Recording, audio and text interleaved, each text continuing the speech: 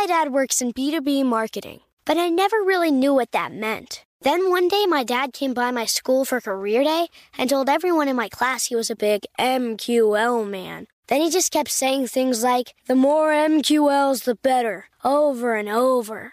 My friends still laugh at me to this day. I think it means marketing qualified lead. One thing's for sure. I'll be known as the MQL man's kid for the rest of my days. Why couldn't you just be a fireman or a lawyer? Why? You ruined my life, Dad. Not everyone gets B2B, but LinkedIn has the people who do. And with ads on LinkedIn, you'll be able to reach people based on job title, industry, likelihood to buy, and more. Start converting your B2B audience into high-quality leads today. We'll even give you a $100 credit on your next ad campaign. Go to linkedin.com/customer to claim your credit. That's linkedin.com/customer. Terms and conditions apply. LinkedIn, the place to be, to be. Experts claim there is nothing tougher than a diamond. But at Diamonds Direct, we beg to differ. Have you ever met a mother? Strong, radiant, timeless. This Mother's Day, give her the gift that meets her match. With diamond jewelry starting at $200. Plus Diamonds Direct's exceptional quality and unbeatable everyday price, you're sure to give her a gift that wows this generation and the next to come. Experience the thrill of jewelry shopping done right at Diamonds Direct. Diamonds Direct. Your love, our passion. This podcast is sponsored by Ramp. Are you the decision maker in your company? Consider this. For the first time in decades, there's a better option for a corporate card and spend management platform. Meet Ramp, the only corporate card and spend management system designed to help you spend less money so you can make more. Most corporate credit cards offer points as incentives, but those points amount to less than their worth in real cash value. Ramp's business cards offer you cash back, real money in your pocket. Plus, you control who spends what with each vendor. And Ramp software collects and verifies receipts automatically, which means you'll stop wasteful spending and close your books in hours instead of days. Businesses that use Ramp add up to 5% to their bottom line the first year. If you're a decision maker, adding Ramp could be one of the best decisions you've ever made. And now get $250 when you join Ramp for free. Just go to ramp.com/easy. Ramp.com/easy. RAMP.com/easy. Cards issued by Sutton Bank and Celtic Bank, members FDIC. Terms and conditions apply. All right, so we are going to talk about how TikTok shops might be the next big opportunity. So those of you that can see my screen, it's okay. I'll read off of it if you can't. But by the way, we have a new marketing school channel, which I'll talk about in a second. But Greg Eisenberg, who's a friend who talks about community quite a bit, so he says this. He says, someone is going to make $100 million in 2024 with a TikTok shop. They'll probably have no inventory, no venture capitalists, and be 24 years old. This stat is crazy. 1 out of 10 Americans are going to buy something on TikTok shop this year.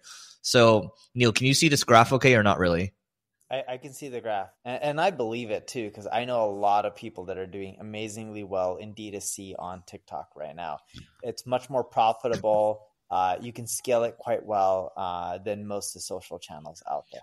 So look at the percentage change here. So you can see the percentage. So first and foremost, where my cursor is. So in 2023, you can see 33 million social buyers on TikTok. So US has 330 million people. That's exactly 10%, right? And then you can see the rate of change over time. So, in 2021, a lot of people were using it, and then the growth rate slows down a little bit, but still it's a lot, right? 40% growth rate, 7.5, 5.6%, and then percentage of TikTok users as well, which is a pretty high chunk. So it's just going to continue to get bigger. I don't know about you, Neil, but have you bought anything off of TikTok?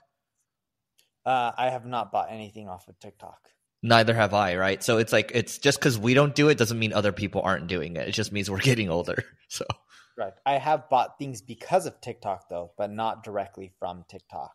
Yeah. Does that make sense? Like indirect conversion?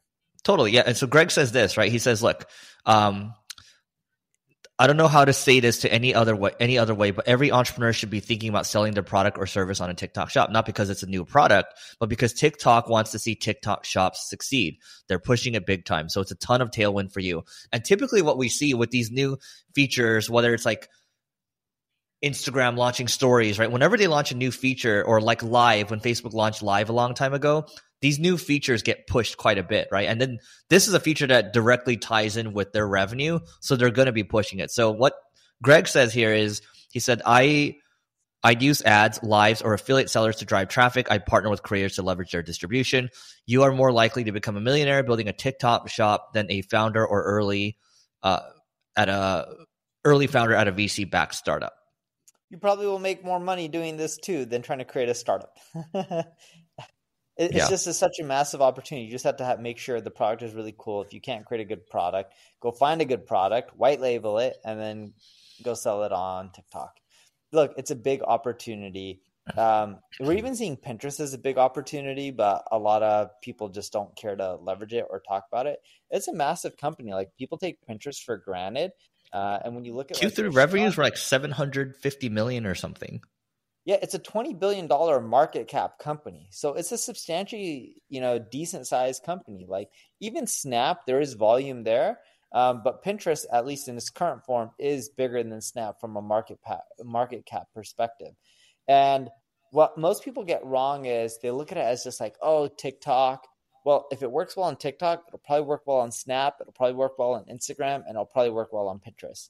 So you can just run the same playbook. You may have to adjust it a little bit here and there, but you can end up generating quite a bit of revenue from all of them.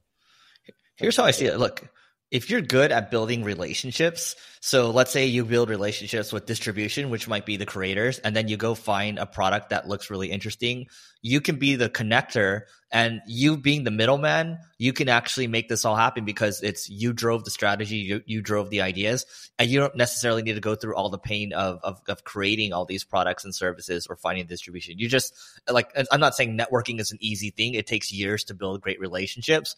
But this is just yet another way for people to do really well on top of all the new ways for people. Like, now, look, the cost of creating a business nowadays is the cost of failure really is really nil, right? It's like little to nothing.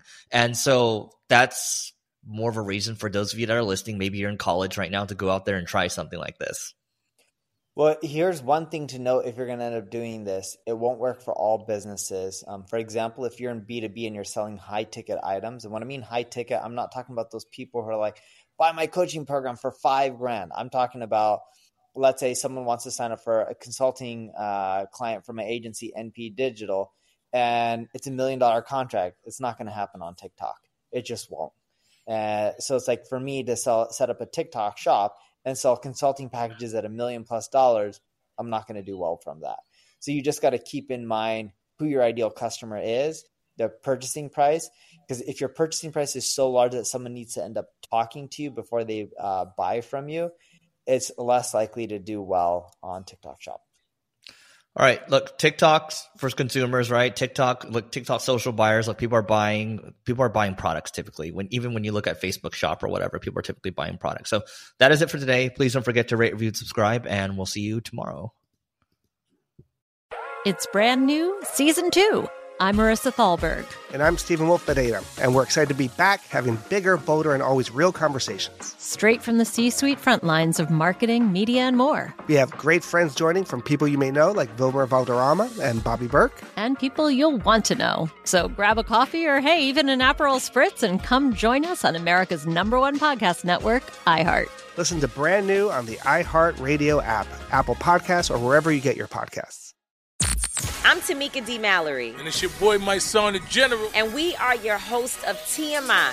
And catch us every Wednesday on the Black Effect Network, breaking down social and civil rights issues, pop culture, and politics in hopes of pushing our culture forward to make the world a better place for generations to come. Listen to TMI on the Black Effect Podcast Network, iHeartRadio app, Apple Podcasts, or wherever you get your podcasts. That's right.